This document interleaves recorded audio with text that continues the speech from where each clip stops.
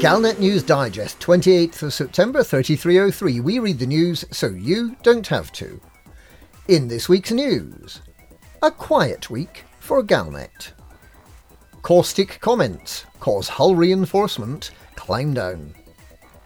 Buckyballers deny organised crime link. A quiet week for Galnet.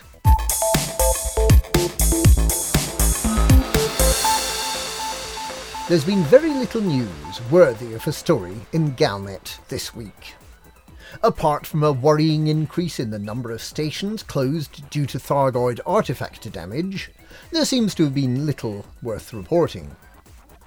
The two appeals by Aegis to help engineers Ishmael Palin and Liz Ryder develop scanning and missile technology have been moderately well supported, despite two periods during which all ships were grounded due to computer failure. And that's about it.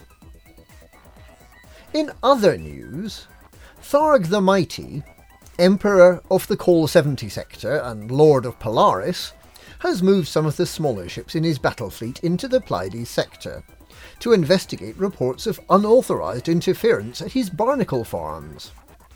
Having found tiny alien spaceships piloted by meatbags systematically destroying his property and for no discernible reason collecting large numbers of organic samples, Tharg has decided that something must be done. However, he is a merciful ruler of all he surveys, and he's decided that rather than annihilate the meatbag infestation straight away, he will first conduct scientific research to find out why the little fellows are so interested in blasting his scavengers to pieces. To this end, he's given the community of Thargoids a goal: to collect as many samples of meatbag life as possible, in order to allow their motivations to be probed. Tharg the Mighty has pledged to reward Thargoids who deliver samples of human meatbags to Klaxion Orbital in the Col 70 sector FY-N C21-3 system. The campaign begins on the 26th of September 3303 and will run for 1 year. If the final target is met earlier than planned, the campaign will end immediately. Tharg the Mighty respectfully commands his minions not to bring Oresrian artifacts to the station, reminding them that faction state changes, OA bombing, and other disruptive events can negatively impact markets and station services, and could prevent the initiative from running smoothly, and Tharg the Mighty likes things to run smoothly. And things get broken if things don't run smoothly. Caustic comments cause hull reinforcement climb down.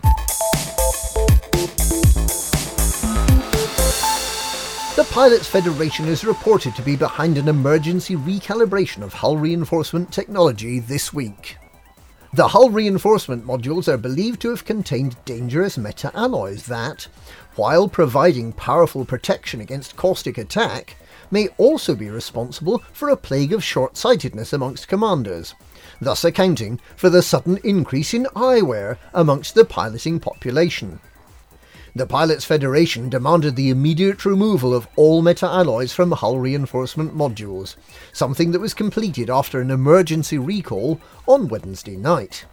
The Pilots Federation is confident that it has stopped the epidemic of myopia in its tracks, and that all pilots are safer as a consequence.